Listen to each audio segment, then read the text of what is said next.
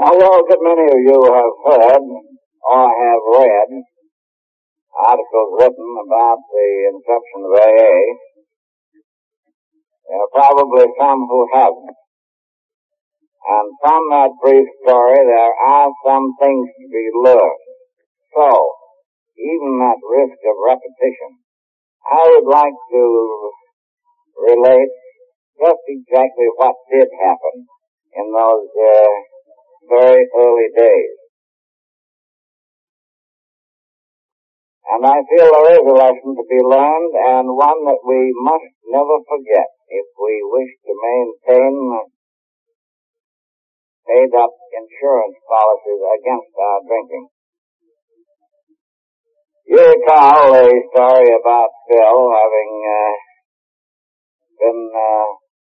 having had some spiritual experience, having been sold on the idea of attempting to be helpful to others.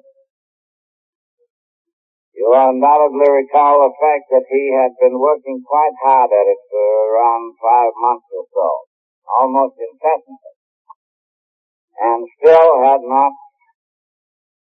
created, if you please, a single convert. Not one. As we express it, no one had jailed. But he had worked tirelessly, with no thought of saving his own strength or time or anything. But nothing seemed to register. When he came out to Akron on this business mission,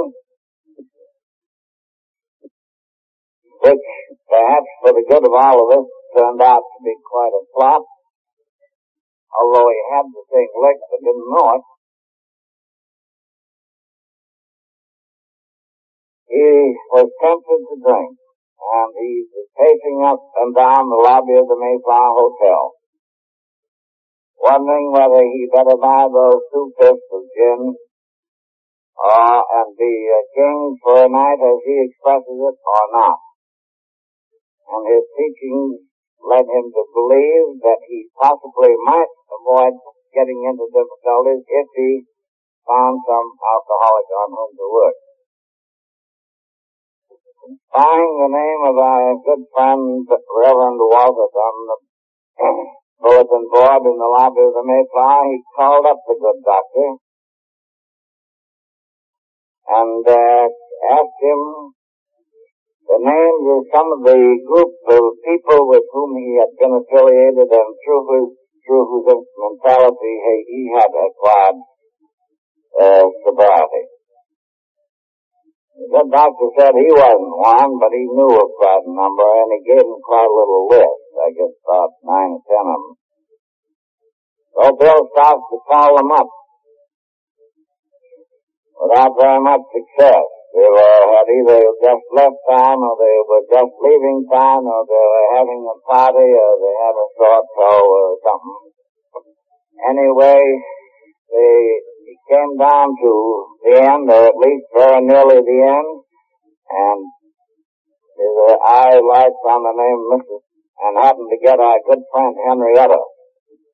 But he called up good Henry and told her what he wanted, and she said, come right out and have luncheon. So out he went into his story in considerable detail, and she said, I have just the man for you.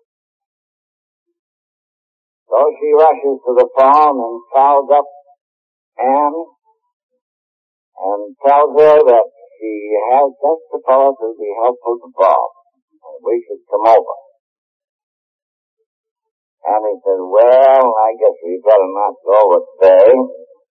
But Henry is very persistent, very determined individual. He said, oh yes, come on over.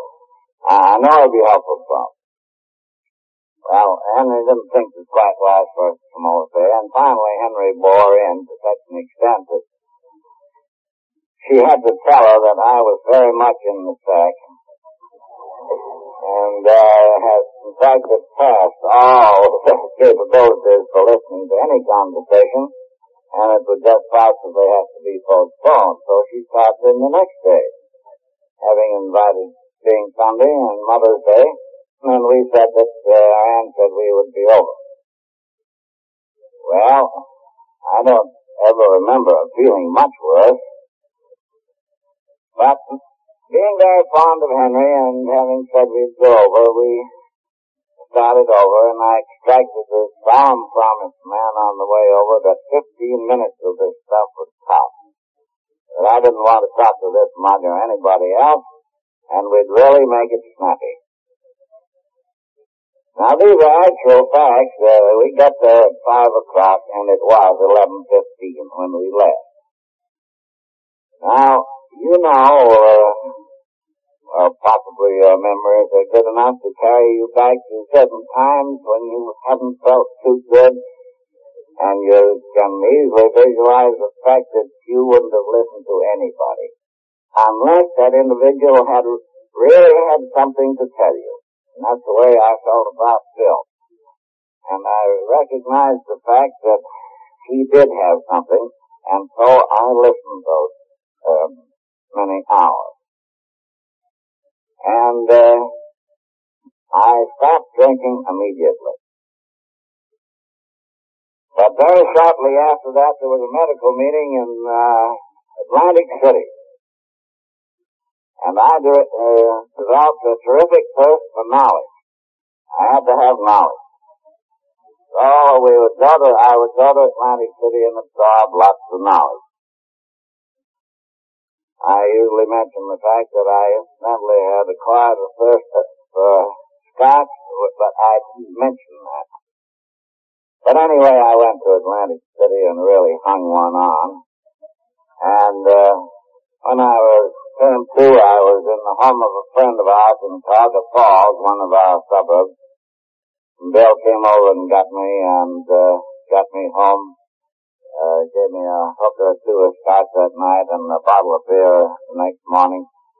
And that was on the 10th of June of 35, and I have had no alcohol in any form that I know of since. Now, the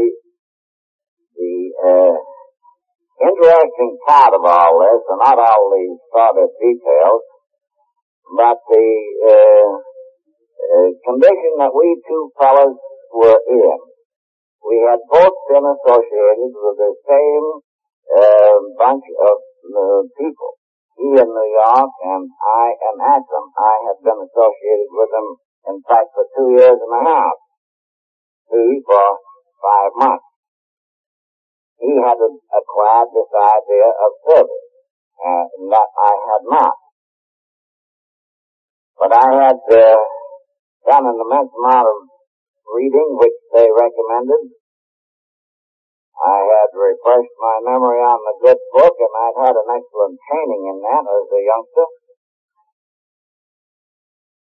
They told me that I should go to their meetings regularly, and I did every week. They said I should affiliate myself with some church, and we did that. And they also said that I should cultivate the habit of prayer. And I did that, at least to quite a considerable extent for me. But I got tight every night. And I mean that, every once in a while, it was practically every night.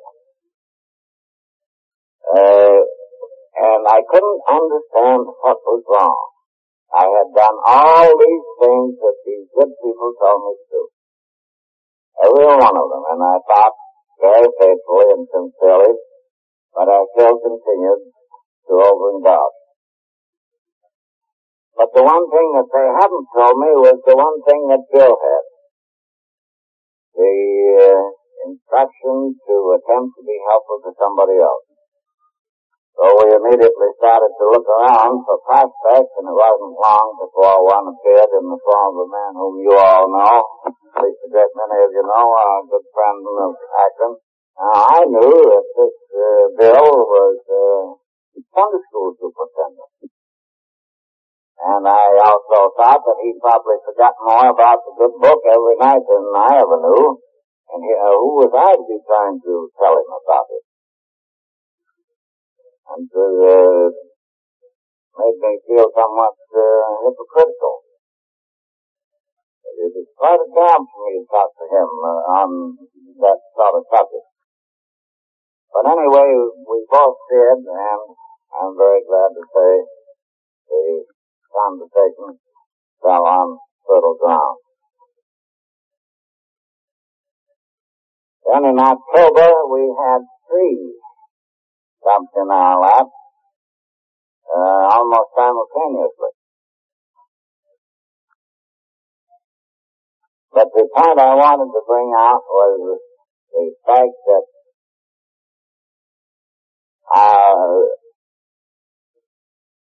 in my mind the spirit of service is of prime importance, although it has to be backed up with some knowledge of the subject. I know I used to go to the hospital and I'd stand there and talk. I talked many a time to a chap in a bed for 5 or 6 hours. I don't know how he ever stood me for 5 or 6 hours, but he did. Well, it hit me clothes or something. But anyway, it came to my mind that I probably didn't know too much about what I was talking. Therefore, we being good of what we have, and that includes our time. I was not giving a good account of my stewardship of time. If it took me 6 hours to say something to this man that I could have said in an hour, we'll say, if I'd known what I was talking about, I certainly was not a very efficient individual. And incidentally, I'm somewhat allergic to work anyway. So, I felt that I should continue to increase my familiarity not only with the good book, but read a good deal of good standard literature and possibly something of scientific interest along with it. So I did cultivate this habit of reading, and I think I'm not exaggerating when I say that I have probably averaged to read an hour a day for the last 15 years. Now, I don't say that to try to sell you on the idea that you've got to cultivate that habit of reading an hour a day. Because there are plenty of people and fine AAs that don't read very much. You see, back in those days, we were groping in the dark entirely. We did not know much about it. We knew practically nothing of alcoholism. A physician, knew nothing about it to speak of. I'd read about it, but there wasn't anything worth reading in any textbook. And usually the information about it consisted on some clear treatment for DTs if you'd gone that far, and if you hadn't, why, you prescribed a few bromides and gave the fellow a good lecture. None of which, of course, amounted very much. And in early AA days, we became quite convinced that the spiritual program was fine, but we could help the Lord out a little with some supplementary diet.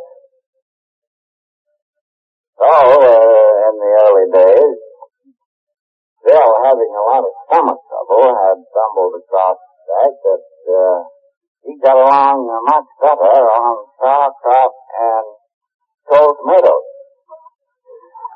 And so we thought that inasmuch as Bill had to have that experience, that probably everyone else would share the same. But of course we discovered later that the most any dietary restriction had very little to do with the acquisition and maintenance of permanent sobriety. We, in our own stories in the mountain things speak of, when we started in on Bill, we had no 12 steps, we had no traditions, we had nothing of that kind.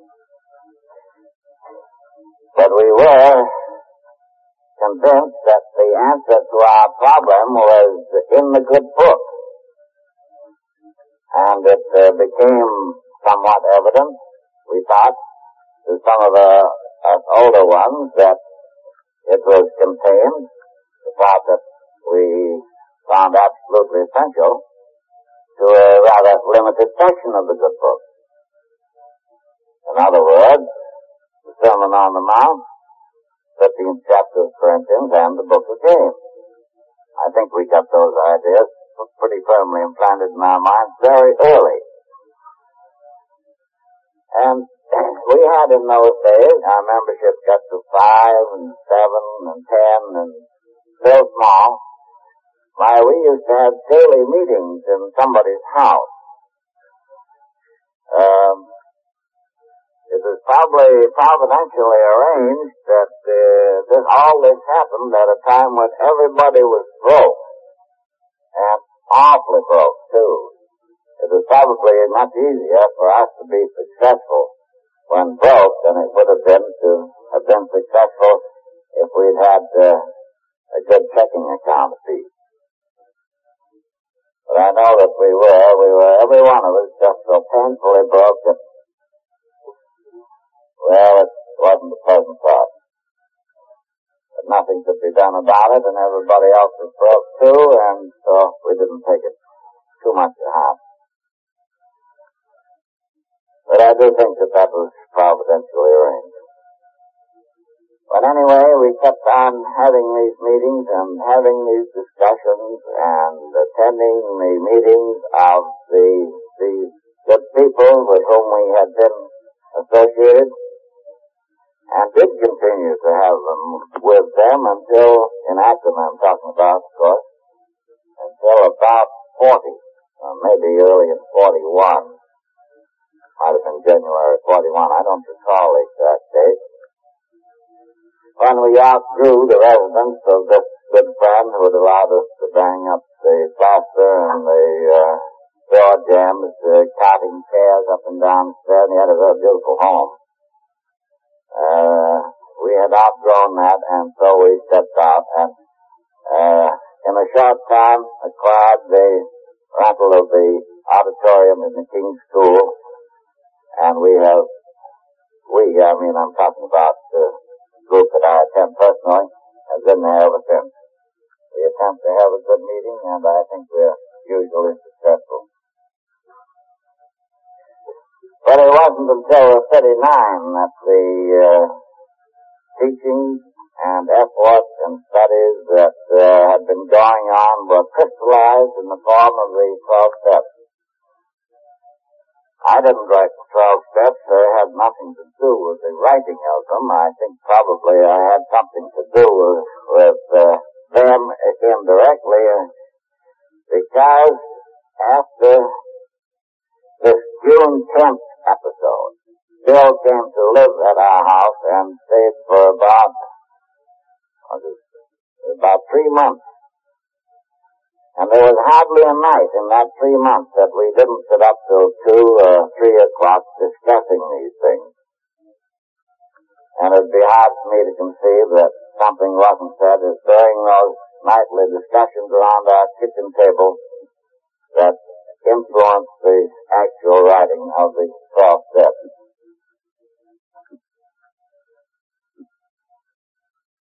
Much more handy to have in that form, of course.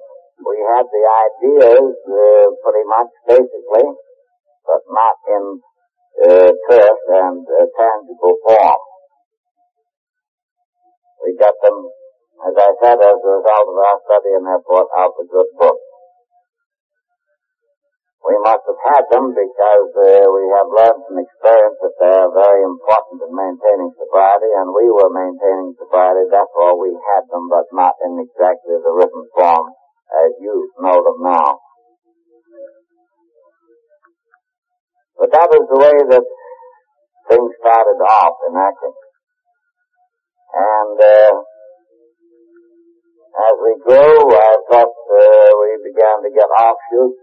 First one was in Cleveland, and I don't remember the next one, but anyway, they were started in Akron not too long after that.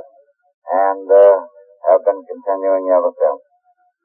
It is a great source of satisfaction to me to feel that I may have played some part in kicking in my 2 bits worth toward getting this thing started. I like to think that I have done that. Maybe I'm taking too much for granted, I don't know. But I feel that I was simply used as God's agent. I feel that I'm no different from any of you fellows or girls, except that I was a little more fortunate. That I got this message 15 and a half years ago, and some of you had to wait till a little later. In fact, I got a little teased that I have my father because he was a little slow on the trigger, because I thought I would have been ready to receive it quite a while before he got around to send it. And that used to irritate me no end, but after all, maybe he knows better than I. But I felt sure that I would have been glad to have anything presented that would have been workable and produced the sobriety which I thought, at least, that I wanted so badly. I used to even doubt that at times. I would go to my good friend Henry and say, Henry, do you think that I want to stop drinking with you? Henry, being very charitable soul, said, yes, Bob, I'm sure you want to stop. And I would say, well, I can't conceive of any living human who really wanted to do something as badly as I think I want to do it, who could be so total a failure. That I think I'm just one of these wonder guys. He said, no, Mom, I think you want to. We just haven't found just the way to work it yet. But anyway, that was the way I felt about it. And the fact that my sobriety has been maintained continuously for 13 and a half years doesn't allow me to think that I'm necessarily any farther away from my next drink than any of you people here. I'm still very human, and I still think a double of scotch would taste awful good. And if it didn't produce disastrous results, I might do it. I don't know. I really love scotch. But I have no reason to think that it would taste any differently. I have no legitimate reason to believe that the results would be any different. They were always the same. They were always the same in that I always wound up back at the dear old 8-ball somewhere. And I have no precedent or anything to make it feel legitimate for me to believe that the results today would be any different than they were 14 and 20 and 25 and 30 years ago when I did the same thing. I just don't want to pay that bill, because that's a big bill. It always was, and I think it would be even larger today. Because with what has gone on in the last 15 years,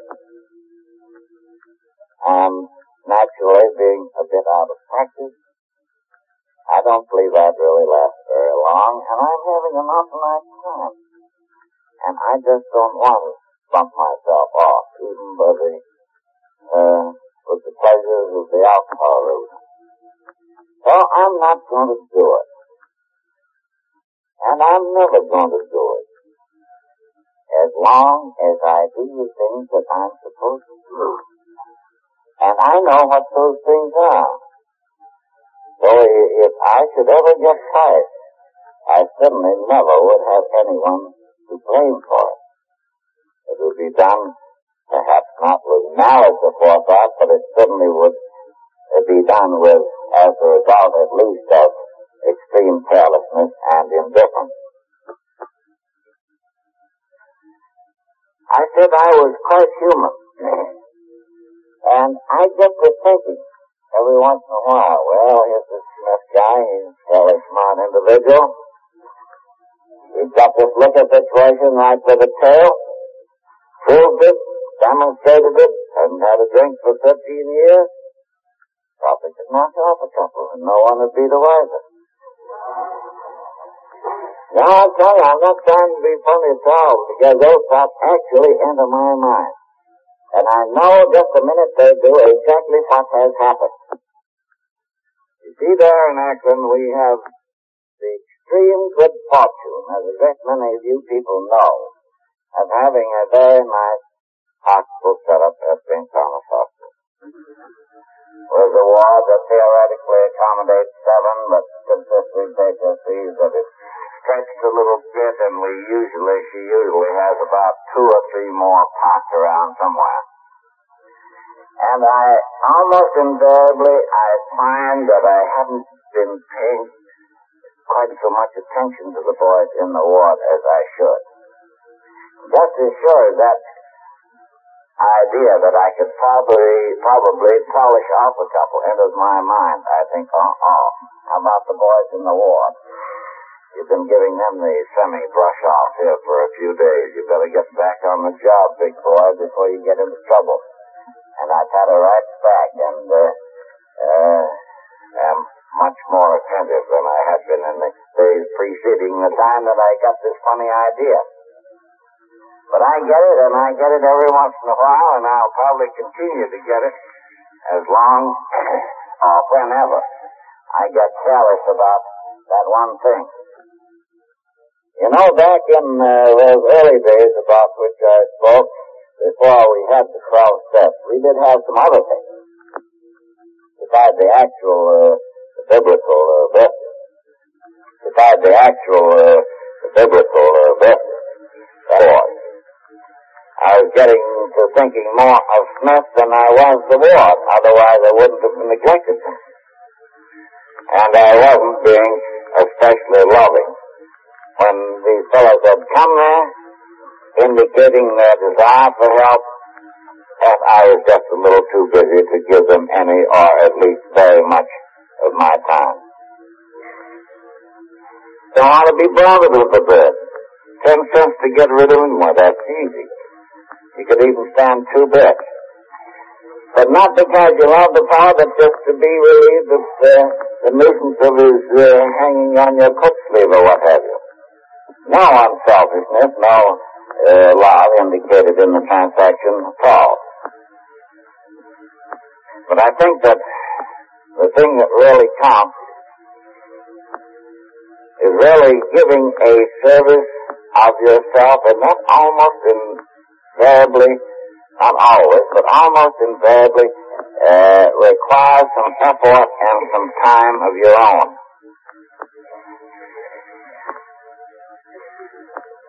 It isn't a matter of putting a little quiet money in the dish. That helps, and possibly that's indicated too. But that isn't giving much. That is for the average individual in days like this when most people get along at least fairly well. That type of giving I don't believe would ever keep anyone sober or anywhere near it. But giving of his own effort and strength and time is quite a different matter.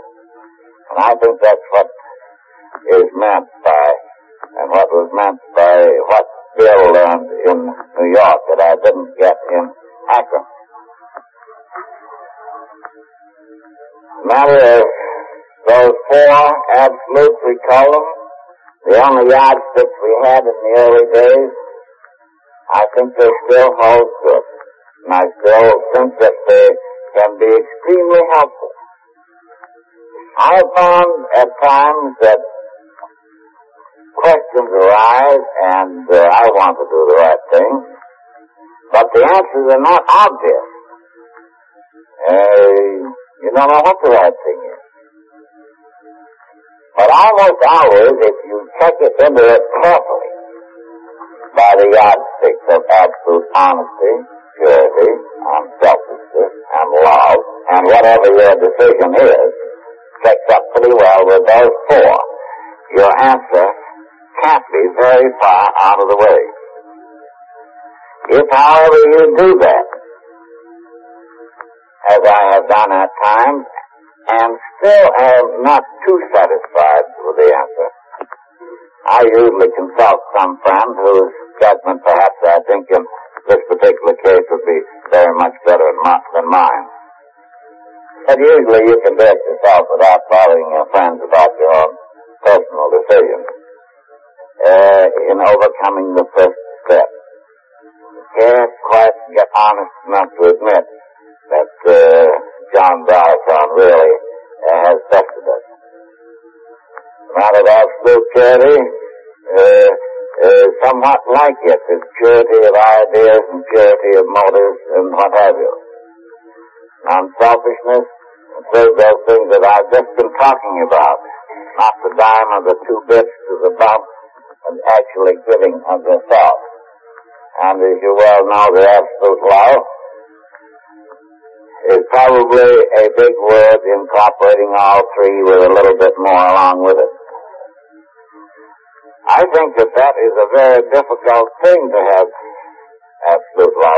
I don't think any of us will ever get it. But that doesn't mean that we can't try to get it.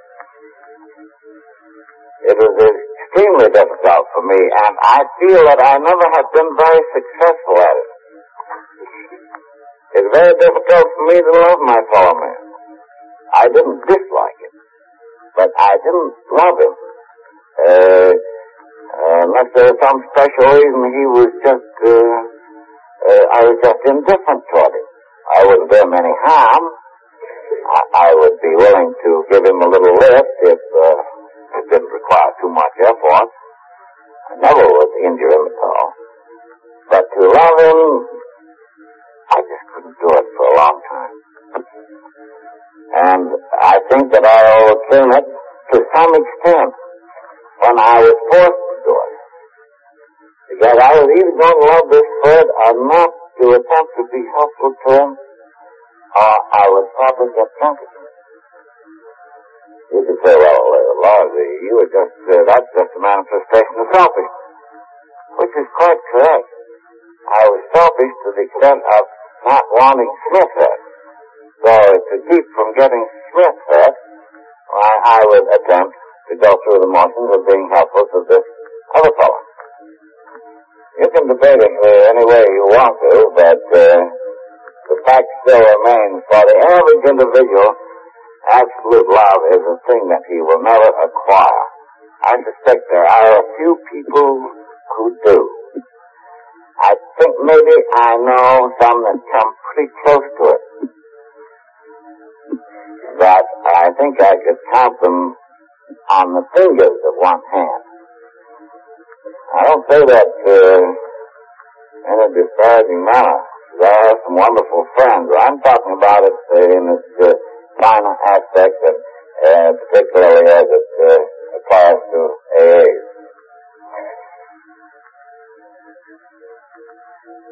I don't think we do anything well very much in this world unless we practice it. And I don't believe we do AA work too well unless we practice it. These fellows that break world records in athletic events, people who win titles in the boxing arena, are people who practice it. They've been practicing it for years. Even though they may necessarily be endowed with a lot of physical ability and skill, they still have to practice. And we have to practice to do a good job in AA.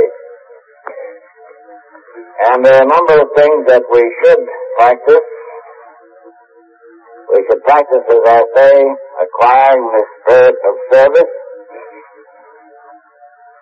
We should attempt to acquire some faith, which isn't always easily done, especially for the person who's always been very materialistically minded. And those are the standards of society today beyond all doubt and peradventure. You have $1 million and your neighbor has 900 grand, you're a much better man than your neighbor to the extent of $100,000. And so forth and so on ad nauseam. That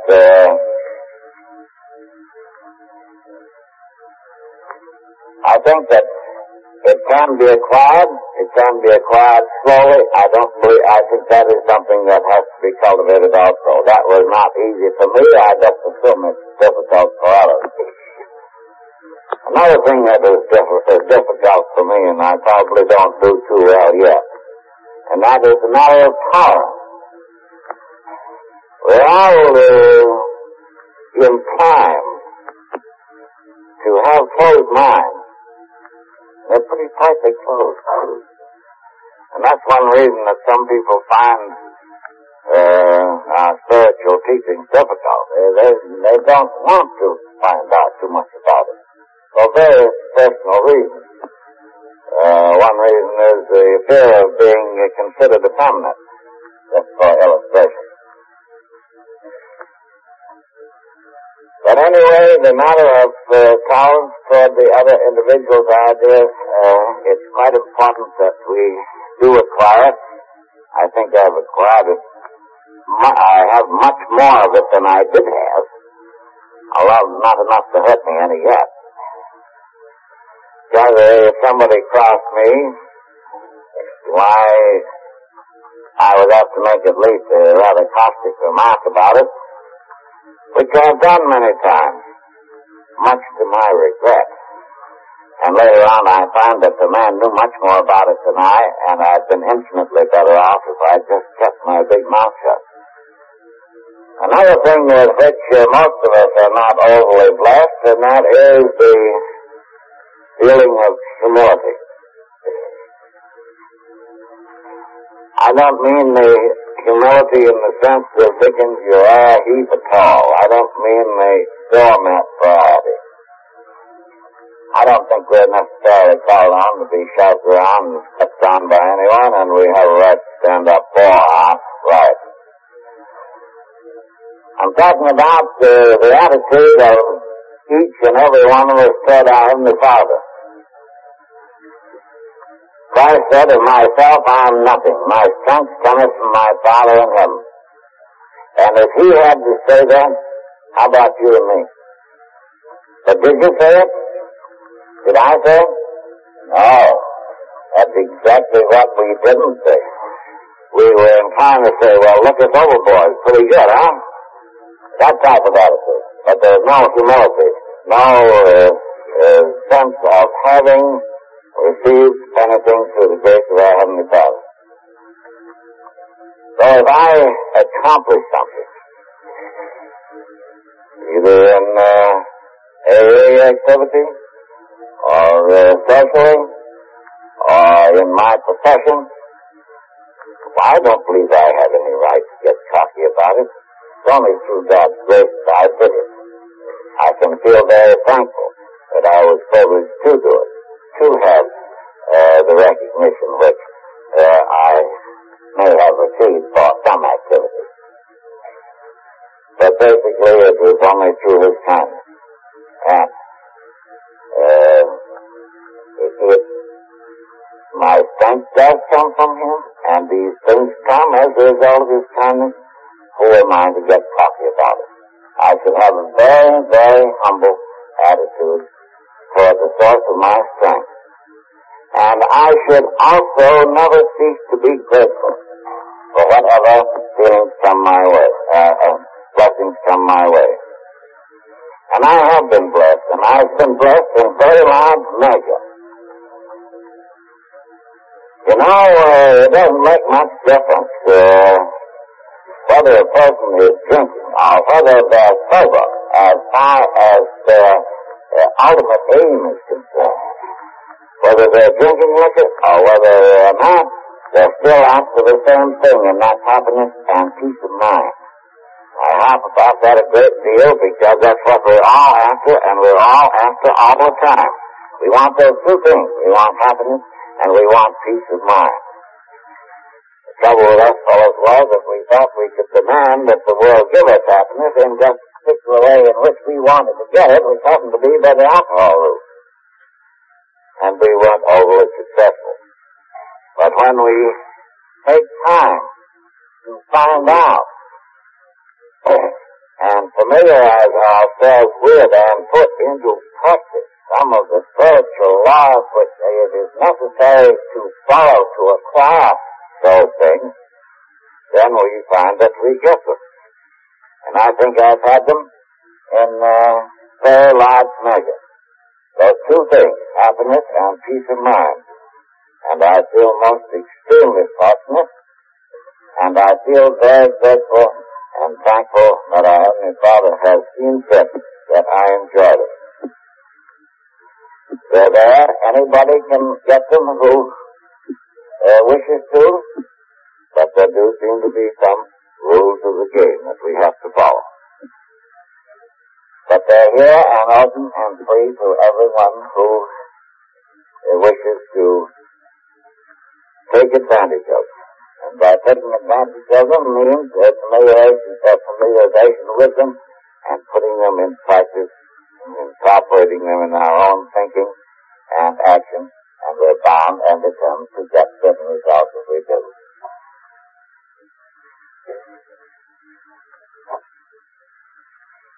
As I said, it is a very great source of pleasure and gratitude to me to feel that maybe I kicked in my 2 bits worth toward society. But as I said also, I feel that I was simply used as God's agent. The question might arise, well, we know what Eddie's done in the last 15 years, but how about it from here on? Where do we go from here? Our membership, I think, is conservatively estimated at present around 70,000. Whether will it be in the increase from here on? Well, that'll depend on every member of AA. It is possible for us to do so or not as we elect. If we fight shy of what the politicos call entangling alliances, if we avoid getting messed up with controversial issues such as religious and political issues, wet and dry problems and so forth, if we have no unity through our central office, if we remember the simplicity of our program, if we continue to remember that our job is to get sober and to stay sober and to help our less fortunate brother in doing the same thing, I doubt very much if we shall have any trouble, and we shall continue to grow and thrive and prosper. And I hope we all bear those little things in mind. Maybe there should be some additions to the list, but that roughly covers it fairly well. And I hope none of us will ever forget what I just said about helping our less fortunate brother.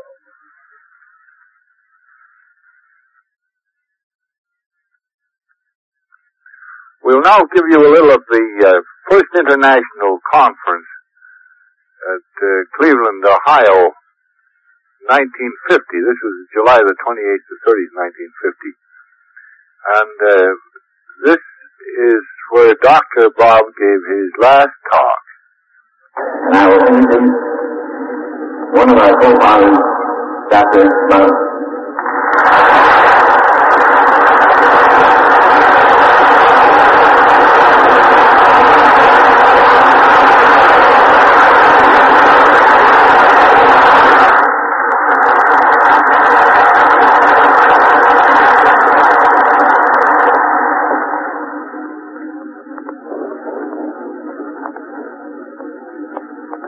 friends in AA and of AA, I feel I would be very remiss if I didn't take this opportunity to welcome you here to Cleveland, not only to this meeting, but those that have already transpired. I hope very much that they have the presence of so many people and the word that you have heard will prove an inspiration to you, not only to you, but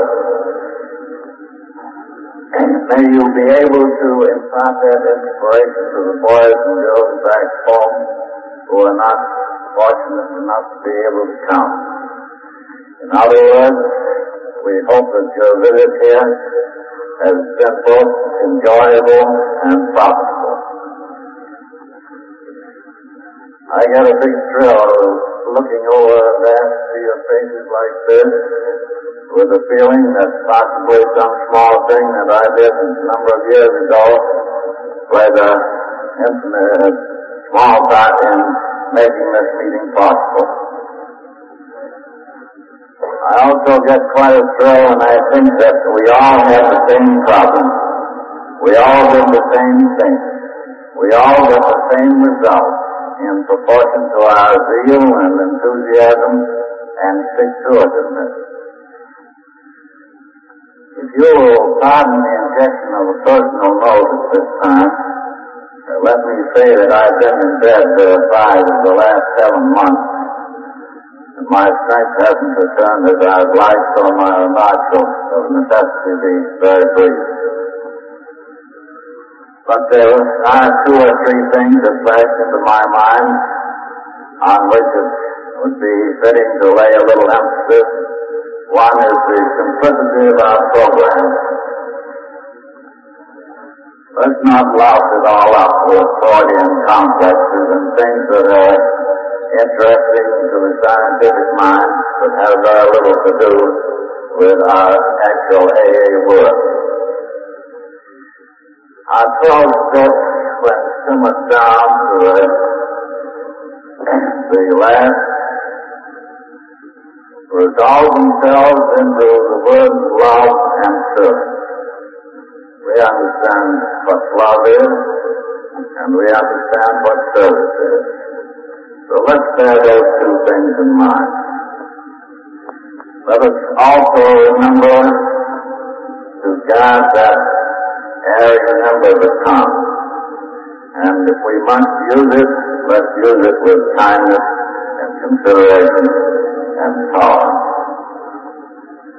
And one more thing, none of us would be here today if somebody hadn't taken time to explain things to us, to give us a little pat on the back, to take us to a meeting or two, to have done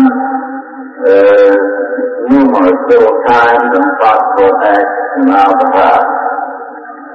So let us never get the degree of smart complacency so that we're not willing to extend or attempt to that help that has been so beneficial to us to our less fortunate brothers.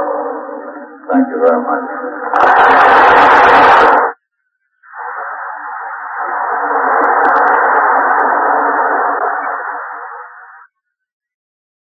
For additional copies of this tape, or a catalog of all our 12-step tapes, call Encore Cassettes at 1-800-878-1308.